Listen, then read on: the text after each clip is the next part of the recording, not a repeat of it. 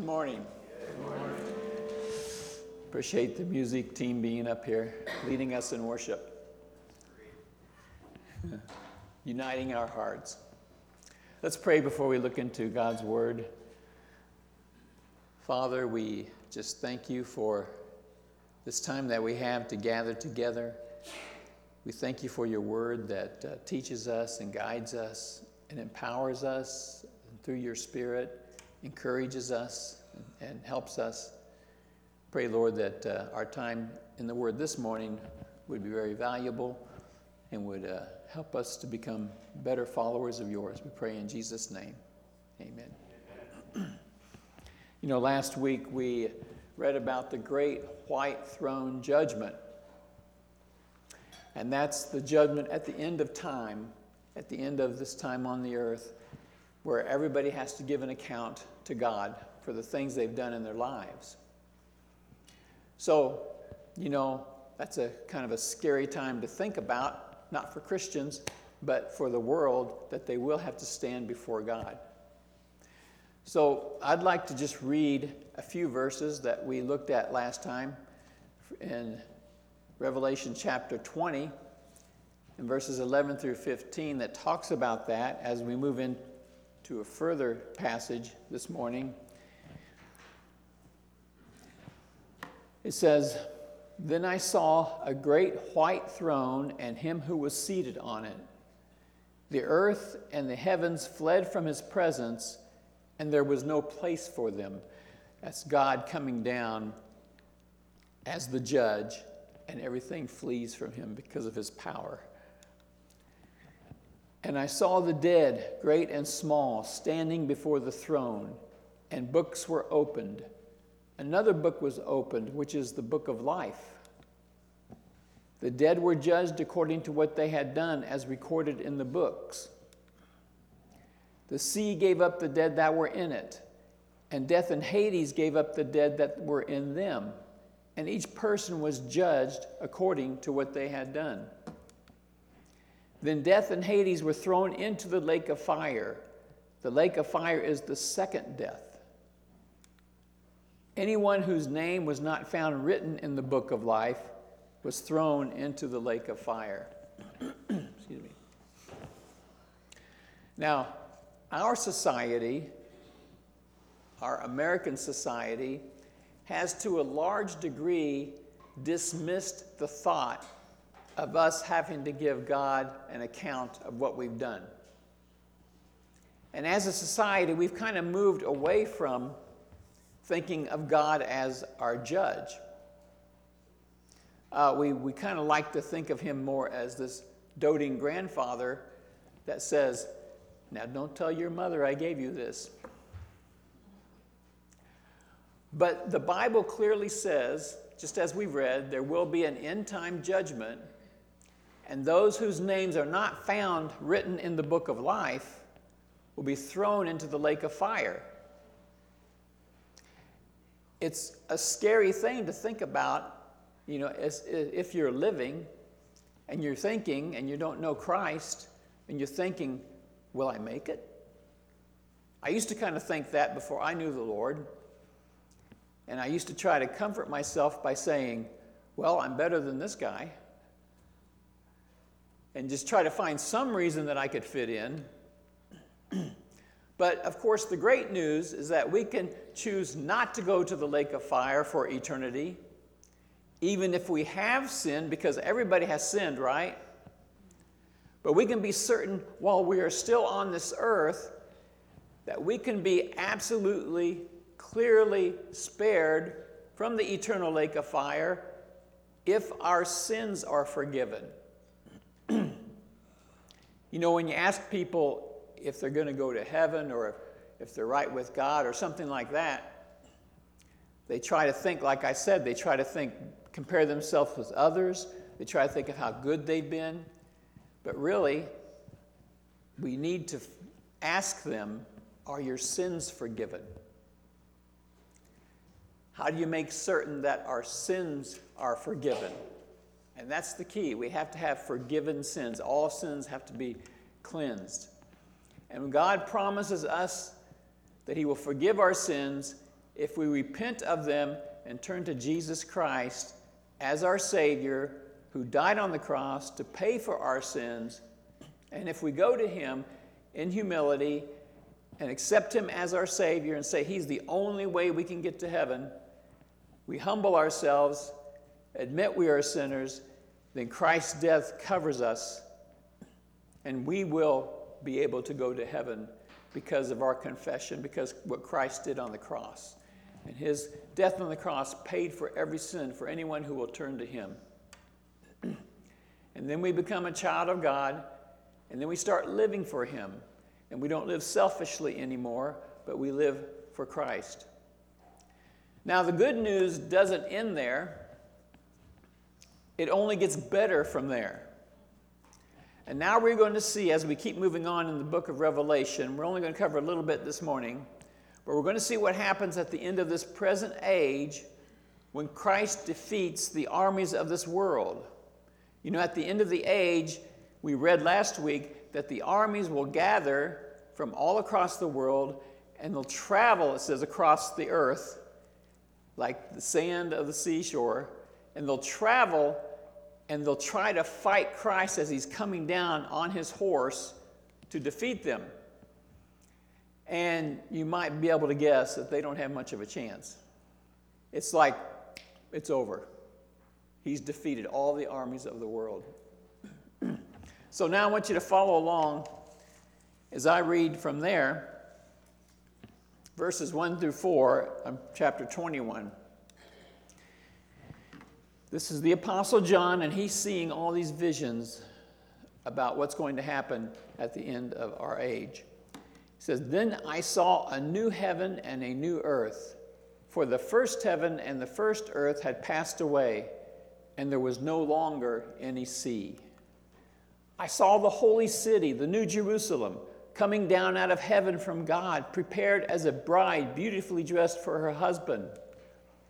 And I heard a loud voice from the throne saying, 'Look, God's dwelling place is now among the people. He will dwell with them. They will be his people, and God himself will be with them and be their God. He will wipe every tear from their eyes. There will be no more death or mourning or crying or pain, for the old order of things has passed away.'" Did you know that at the end of this present age, God is going to create a new heaven and a new earth? You know, the common misconception is that when we go to heaven, we have no connection to this earth anymore. But the truth is, those who die as Christians at the end of this age, before God creates a new heaven and a new earth, all of these believers who die before God creates the new heaven and new earth go to a temporary place, and we call it paradise. And we will meet them on the new earth unless we die before, and we go to paradise and wait until God creates the new heavens and the new earth. This present earth was wrecked by sin. Satan tricked our first parents, Adam and Eve, to disobey God in the garden. He convinced them that God was trying to hold back from them. Certainly, God knows. And so they fell for it. Creation was cursed. Humanity was cursed. And everything that has happened throughout the history of mankind has been tainted by sin and corruption. And so we faced it everywhere we've gone. We ourselves are affected by that, aren't we?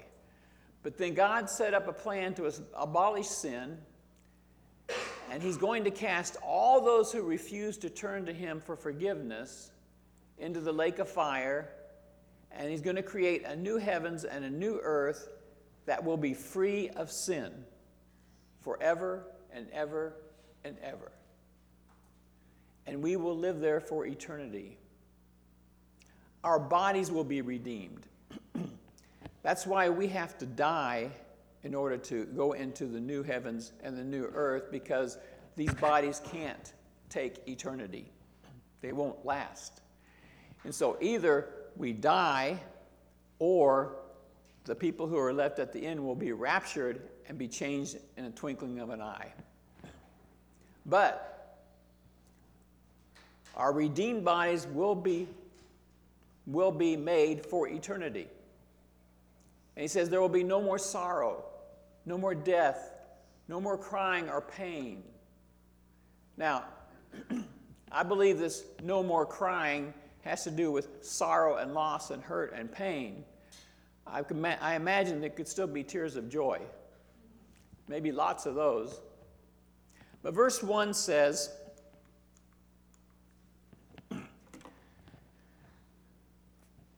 I saw a new heaven and a new earth, for the first heaven and the first earth had passed away, and there was no longer any sea. Now, the sea in the Bible oftentimes refers to like the abyss, where monsters come out of it. And the sea is dangerous, and people get killed by the sea. And in the Bible, there's the Leviathan. He comes from the sea, and he destroys people. He destroys boats and people on the sea. He's an evil sea monster. And in literature, it refers to Leviathan. And then also, in the book of Revelation, the dragon comes from the sea. The beast comes from the sea. And biblical scholars believe that the sea is used here as a metaphor, and it fits in with all the context that we see in the Bible. And then the holy city, Jerusalem, prepared as a bride, beautifully dressed for her husband.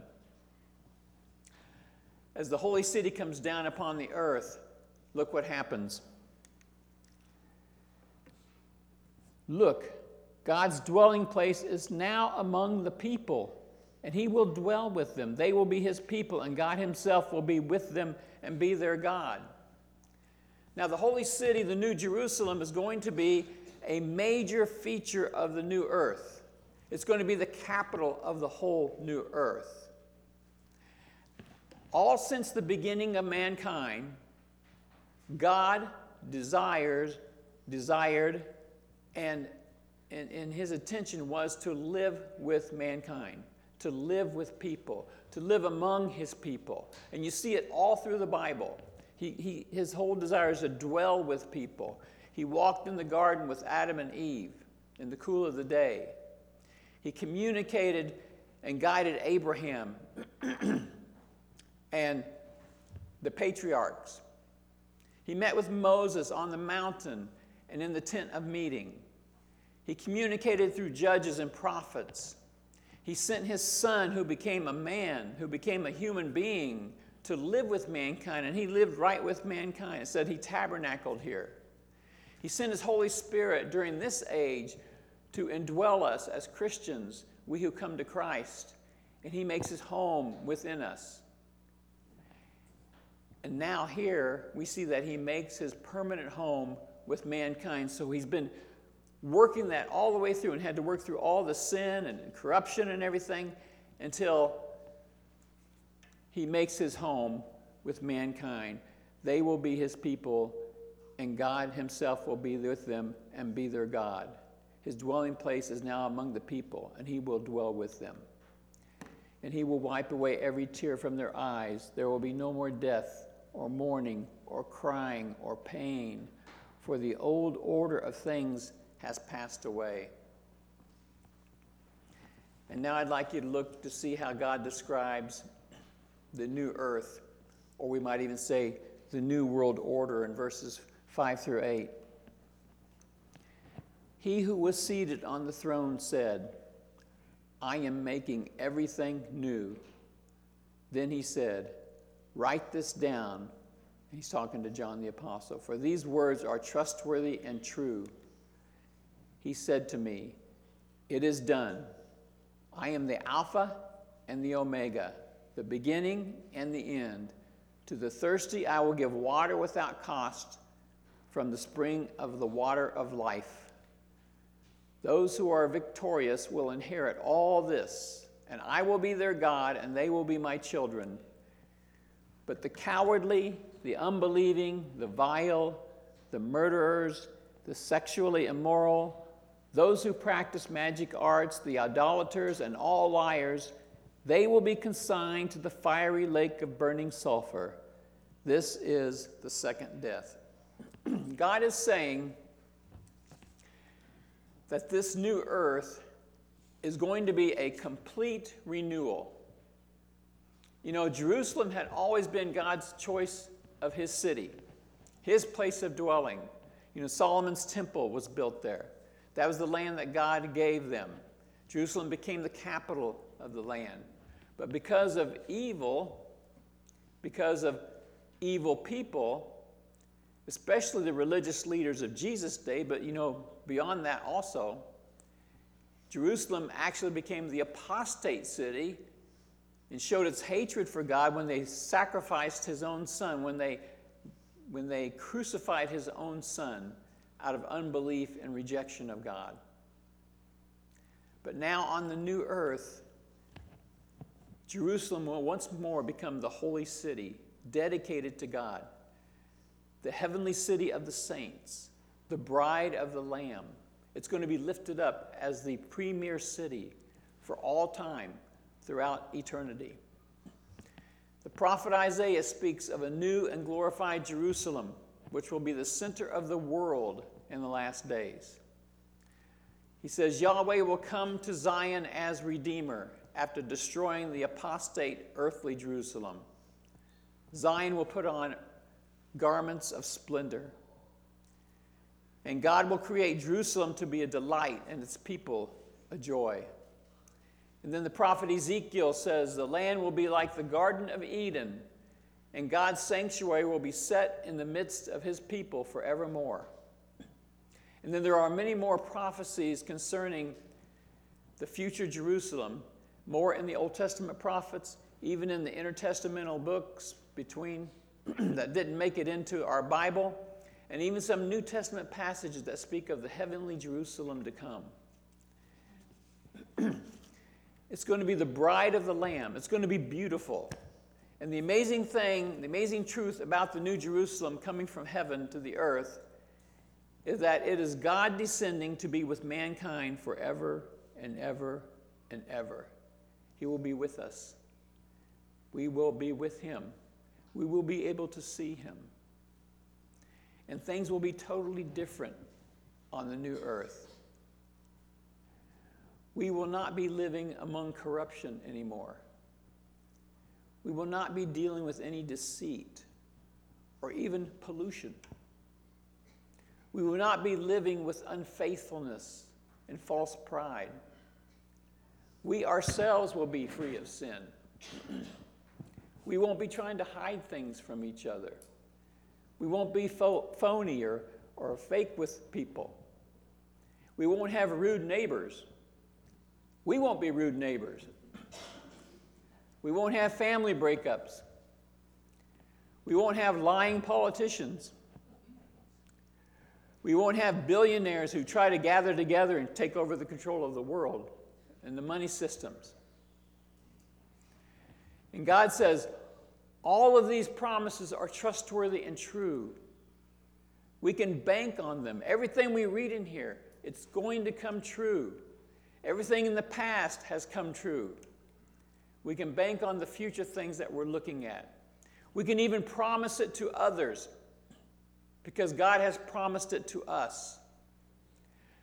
He says, I am the Alpha and the Omega. I am the beginning and the end. It all starts and ends with God. He is the sovereign one. His promises are completely true and trustworthy. They will never, ever fail. Now, they don't often come like we think they will, or they think they should. We think they should, but they always come. And it's always much better than the way we thought they would come. People lose heart because they're losing their confidence in God when it doesn't happen the way that they plan it. But that's where we have to use our faith. And God says that the victorious will inherit all of this new beauty on the new earth.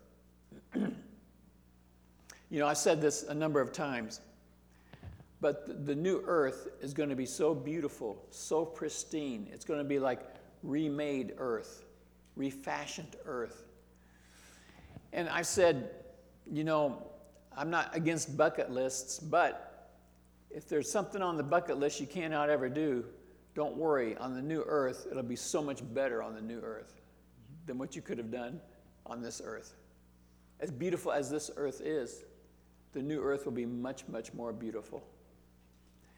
He says, the victorious are those who place their faith in Christ, even when the world tries to convince them that God is not trustworthy, that he doesn't exist. His future plan is solid and certain. We never have to worry. All through history, God has asked people to trust in him. And often we are to trust in him even when it looks like what he says can't happen. And then we've seen in the scriptures how things have come in ways that we could never even have dreamed of, the birth of certain people. So we have to place our faith in him even when it looks like evil is winning and our side is losing. Even when people who write books or become famous scientists or celebrities try to tell us that God doesn't exist, God says, trust in me. Even when evil people have become earthly rulers and threaten to punish us for following Christ, God says, trust in me. The Bible describes scenes in heaven of those who were killed for their faith in Christ, and the scenes in heaven are described, like all of these people, multitudes gathering, screaming loudly, exorbitantly. They're praising God for his victory. And those are the ones who died for Christ, and they're as joyous as can be. And as he casts the beast and the false prophet and Satan into the lake of fire, they're just praising God to the top of their voice. And so, at the end, faith in God is the victory, isn't it? Faith in God is the eternal victory for the victorious. For those who stay with Christ, even when it looks bad, even when it looks impossible, faith in God is the victory. For God has promised, I am making everything new. Let's pray.